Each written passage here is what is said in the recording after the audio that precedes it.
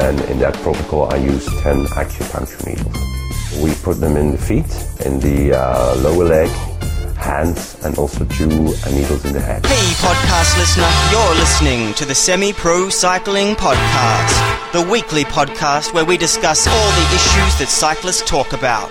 Whether you're out training, commuting, or just riding around, sit down and listen in, because we're about to begin. I got something to say, man. Yo, welcome to episode 117 of the Semi-Pro Cycling Podcast, where we believe that only a semi-pro cyclist rides for love and not money. If you stick around to the end, I'll fill you in on the quote from the top of the show and let you know who's putting needles in Astana riders. Hey there, semi-pros. My name is Damien Roos. I'm the founder of Semi-Pro Cycling, home of the Semi-Pro Cyclist, and you can find this episode at semiprocycling.com/vibration. And yes, we are starting with a review today by Mr. 4 stars by Randall Febb from South Africa. Really informative and interesting discussions. So much so, I've downloaded about 8 since last night. Thank you very much for going to iTunes and writing that review, Mr. Randall Febb. And if you do like the show, I would love a review on either iTunes or Stitcher, because 5 stars makes me go... No more counting dollars, we'll be counting stars. Yeah, we'll be counting 5 stars. Thank you very much. And let's get started with the performance probe this week. And probe number 1, the effect of post-exercise drink macronutrient content on appetite and energy intake. That is a mouthful. So what does that title mean? Well, carbohydrate and protein ingestion post-exercise are known to facilitate muscle glycogen resynthesis and protein synthesis. So they're refueling the glucose that was used in the exercise, and they're repairing the muscle with protein. But the effects of post-exercise nutrient intake on subsequent appetite are actually unknown. This study aimed to investigate whether a protein-induced state of feeling full that has been reported at rest was still evident when preloaded protein was consumed in a post-exercise context. Using a randomized, double-blind, crossover design, 12 unrestrained, healthy males completed 30 minutes of continuous cycling exercise at approximately 60% of their VO2 max peak, followed by 5 3-minute intervals at 85% of their VO2 max peak. And 10 minutes post-exercise, the subjects consumed 500 milliliters of either a low-energy placebo, a 6% whey protein isolate drink, or a 6% sucrose drink. And 60 minutes after drink ingestion, a pasta lunch was provided, and energy intake at this lunch was quantified. Subjective appetite ratings were measured at various stages throughout the protocol. Energy consumed at lunch was lower after the whey protein isolate drink compared to the low-energy placebo, but not different between the sucrose drink and the other trials. So the carbohydrate drink and the low-energy placebo are essentially giving around the same amount of feeling full. So the results, considering the post-exercise drink total energy intake, was not different between trials, and there was no difference between trials for any of the subjective appetite ratings.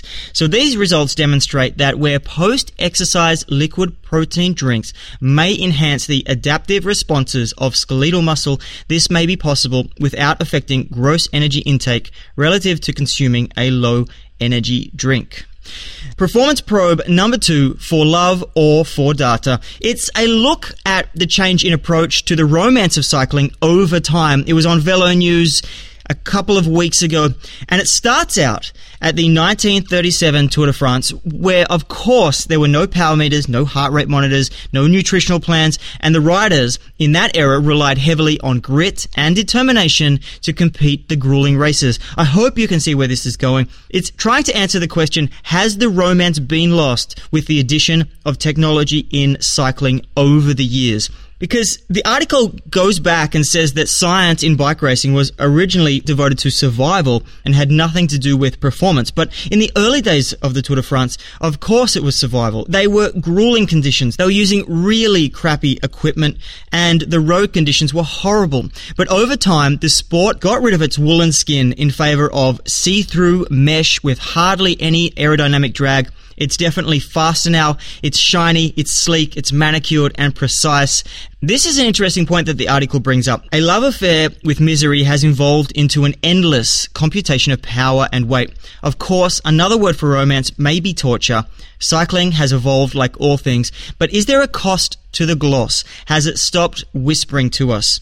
Of course, the first person they speak to is Dale Brailsford, and he's quoted here as saying, "I think people tried just as hard as they did before now. They have just as much desire to win now than they did before.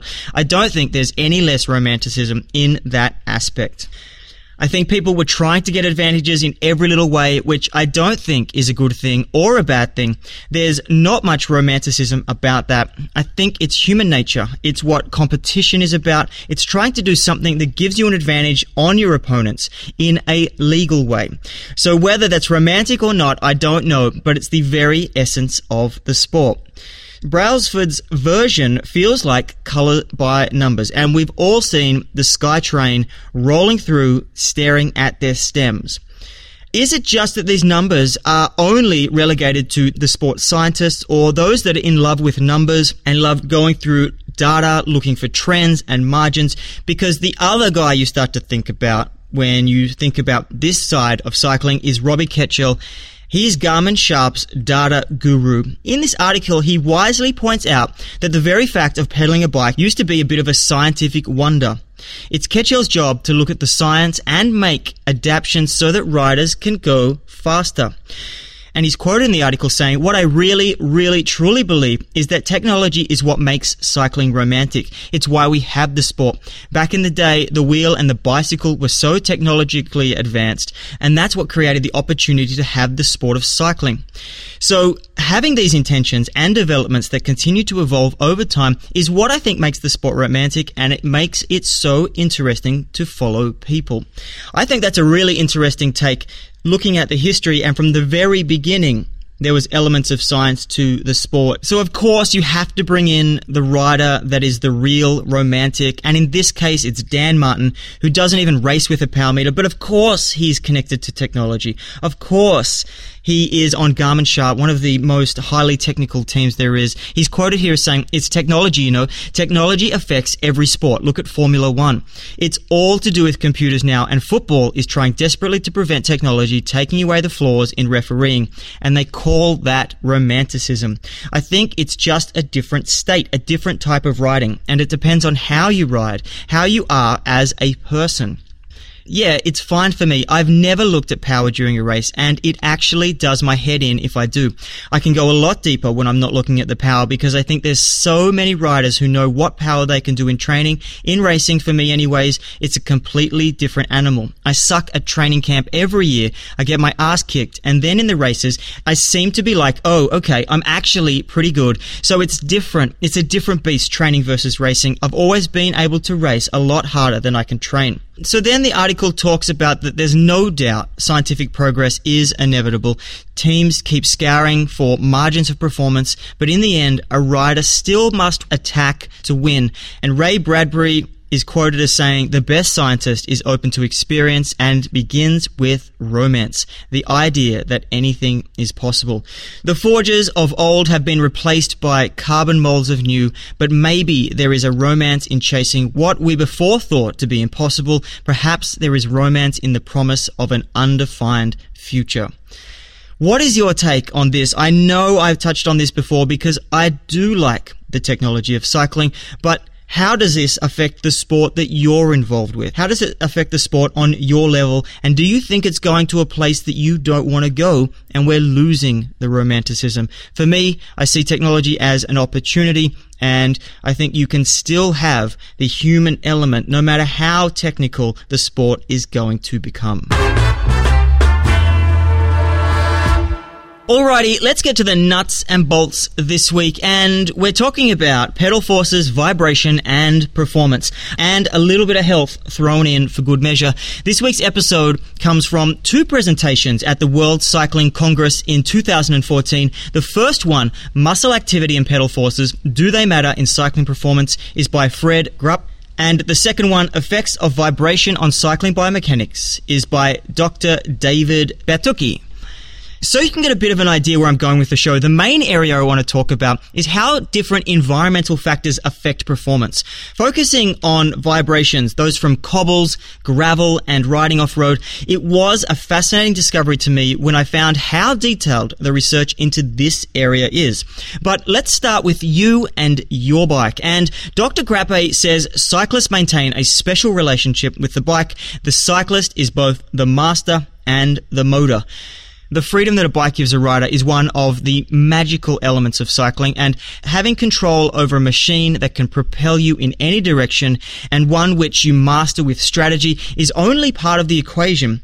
You would get nowhere without your motor. So where am I going with this? Well, in order for you to get the most out of yourself and your bike, you must be part of the bike. You must really act as one, especially when it comes to producing power, because the pedaling movement is super important. And if you break down a full revolution, you'll see how the heel is dynamic and it follows a natural gesture. Also, in this circular movement, the level of force must adapt to the pedaling circle. So the force of the pedals and the changes in muscle activity is due to the regulation of power output. And intensity of the effort and cadence are also important here, but there are other important parameters. And if we talk about the position on the bike as being one of the most important parameters, when you sit down on the bike, it is really important to have a comfortable position, because when you ride in a more aerodynamic position, the goal is not comfort, but to reduce drag and increase speed, and both positions apply different force on the pedal. There are more examples though. By standing on a climb means there is a lot of rotational movement, and this changes the forces on the pedal as well. Also, on the cobbles, the vibrations play a role in changing the force of the pedals.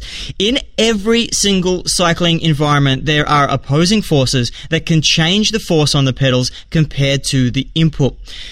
I've got 4 here. These include wind, rolling resistance, weight of bike and rider, and mechanical friction. And in a performance sense, we're looking at trying to optimize mechanical forces on the pedals, specifically in relation to the power output, which relies on minimizing the opposing forces just discussed. But it's also related to effective force, which is the turning of the crank and the angular velocity that you get this power down. So the problem with pedaling is that it is actually impossible to have an effective force throughout the entire cycle.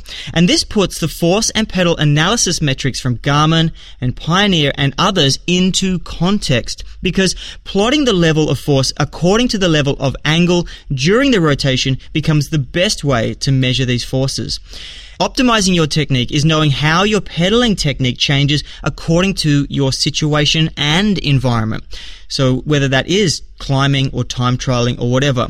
To take this step further, Dr. Grappe breaks down the different positions and how to optimize for power output. Starting with climbing, when you are standing on a climb, you will experience movement in your shoulders and your pelvis, which changes the potential output of the bike. As an example, if you produce 300 watts on a 7% slope, the total resistance is 60 newtons for an effective force of 200 newtons. Dr. Grappe believes that the most important system to overcome here is the weight of the rider on the bike, because for each 1 kilogram on a 7% slope, it takes approximately 4 to 5 watts of output. This is where Garmin's new seated and standing position metric will be very handy, because it detects and flags riding position as seated or standing during a ride by comparing forces applied to the pedals. It also provides summaries of how often and how long riders can be in this position. This will be great for making adjustments to your fore and aft positions when you're standing up, as well as fine-tuning the amount you put on the bars while you're standing up on the climbs.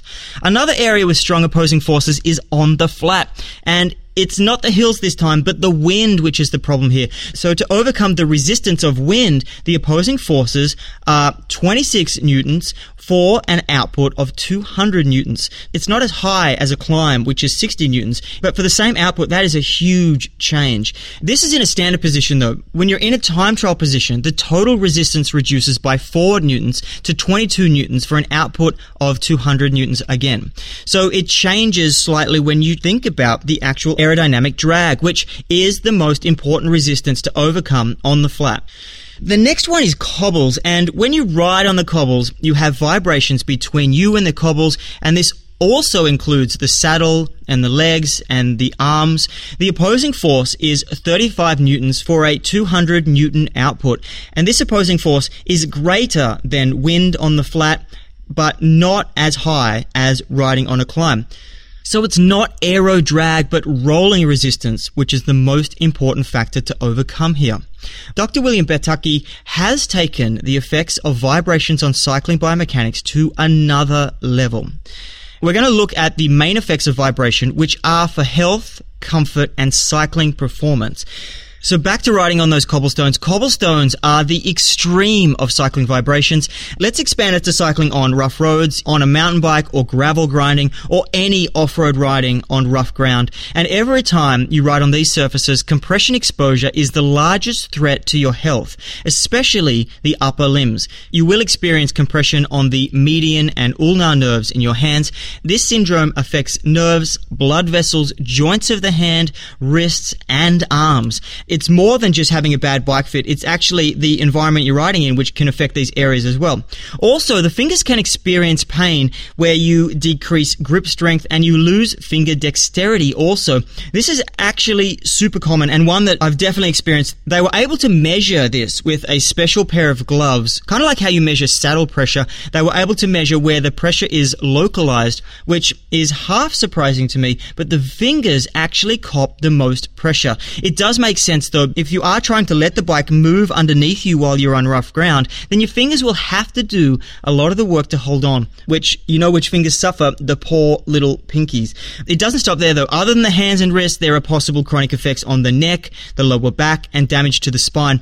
But this is so far a little woo-woo for me. It's not until the science stepped in that it started becoming really fascinating, because the researchers have an equation for recommended daily exposure to vibrations, and they have a scale that moves from below the caution zone to the caution zone and finally to a risk zone, where they were actually able to take this equation and work out the exposure risk for a specific amount of vibration on the pedals and saddle.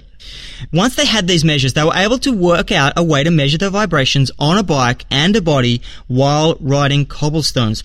And the results showed that the exposure dose is high, super high when you're on cobbles. According to their results, the maximum acceptable exposure to cobbles any rider should experience on any one day is only 7 minutes while you're riding at 35 kilometers an hour.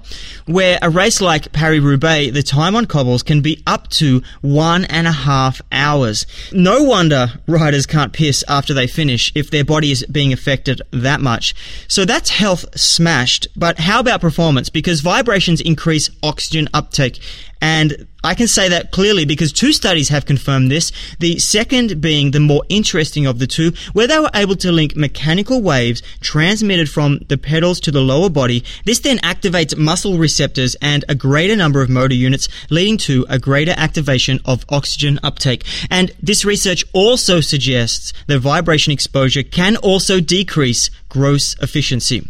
There is also a study on minimization of vibration dose and optimization for comfort, specifically handlebar position on compression, where 3 positions were tested in the drops, on the hoods, or on the tops. And not surprisingly, the drop position produced the highest compression exposure compared to the other 2 positions, and the top position enables the highest output, which explains a lot when you watch the Paris-Roubaix and all the riders are on the tops over the cobble sections. Finally, to wrap up here, I've got some actionable advice, and there has been some work done on different bike parts and their influence on vibration absorption, where they were trying to figure out how each component contributes to vibration transmission. They found when it comes to your hands, the components that have the highest influence are forks, which transmit 24% of vibrations, and the wheels, which transmit 36% of vibrations. The vibrations experienced on your saddle are the highest from your wheels at 42% and the frame at a whopping 70%. So this gives support to all the measures you see at the Paris-Roubaix, which you can use to reduce the vibrations in your next rough ride. Old school wheels with a wee bit of flex, but strong as an ox, fresh out of the box. Huge tubulars, up to 30 millimeters. Lower pressure, down to 78 pounds per square inch. Frames by a certain French company with shock absorption technology. Forks, I think about RockShox with their Paris-Roubaix SL, or how about vibration-absorbing seat posts and extra layers of bar tape and gel pads under the bar tape. Also, it seems that this research might have started a couple of new categories of bikes that some bike companies have introduced over the past couple of years, including endurance bikes and gravel grinders. But to wrap up here, next time you're out riding on some rough road, think about the forces you are experiencing and how you can minimize them. Whether it's an air attack on the flat in the wind or it's your standing position, there's always room for improvement. Alrighty, let's get to the tech hacks and product section. This week, it's a product and it's a pair of Knicks, but this is an absolute genius move. A women's pair of Knicks that have a halter style section, so you put it over your neck and you don't have to wear it on your shoulders. Man, when I saw this, I thought this was such an amazing thing, and like all amazing things, I thought straight away it makes perfect sense, and it is such a simple solution. So if you have a full zip jersey on, you can just unzip it and take off the top, and you can go to the toilet without having to take off your jacket or jersey or anything that you've got on. They will be $150 and available in the Northern Hemisphere's spring. It could also work for men. I can see a first iteration for winter tights with a Gore windstopper chest piece. All the extra layers make it extremely time-consuming if you needed to go to the toilet when you're all kitted up. How many times have you had to take your jacket off with full pockets and place it down on some dirty toilet somewhere, or you're running late to meet the bunch and you're trying to be as quick as possible, but it seems to take forever? It's really a pain in the ass, and with a windproof chest piece, you could add an extra layer for no extra bulk. I'm totally sold. I'm waiting for the men's version because it might look a bit funny, but I would definitely buy it. And now that quote from the top of the show, it's Eddie De Smet, Astana's acupuncturist. I know I was a little cheeky at the start there by mentioning needles, and Astana is in a lot of trouble at the moment. But this guy is an acupuncturist. I'm actually a big believer in acupuncture. It has been a long time since I've done it personally myself, but when I did, I had fantastic results. They weren't in the same context as Astana, which they're using them for recovery. And it's interesting that Astana is the one that is kind of leading the way with this stuff, considering what is happening right now with 3 of their riders. And that's it. You have been listening to the Semi-Pro Performance Podcast. Remember to head over to semiprocycling.com/vibration to find any links used in this week's episode. From there, you can click on any coaching link on the site or visit semiprocycling.com/coaching for more information on our coaching packages. But till next week, get on your bike and enjoy the pain cave or the hurt box, whichever one you're into.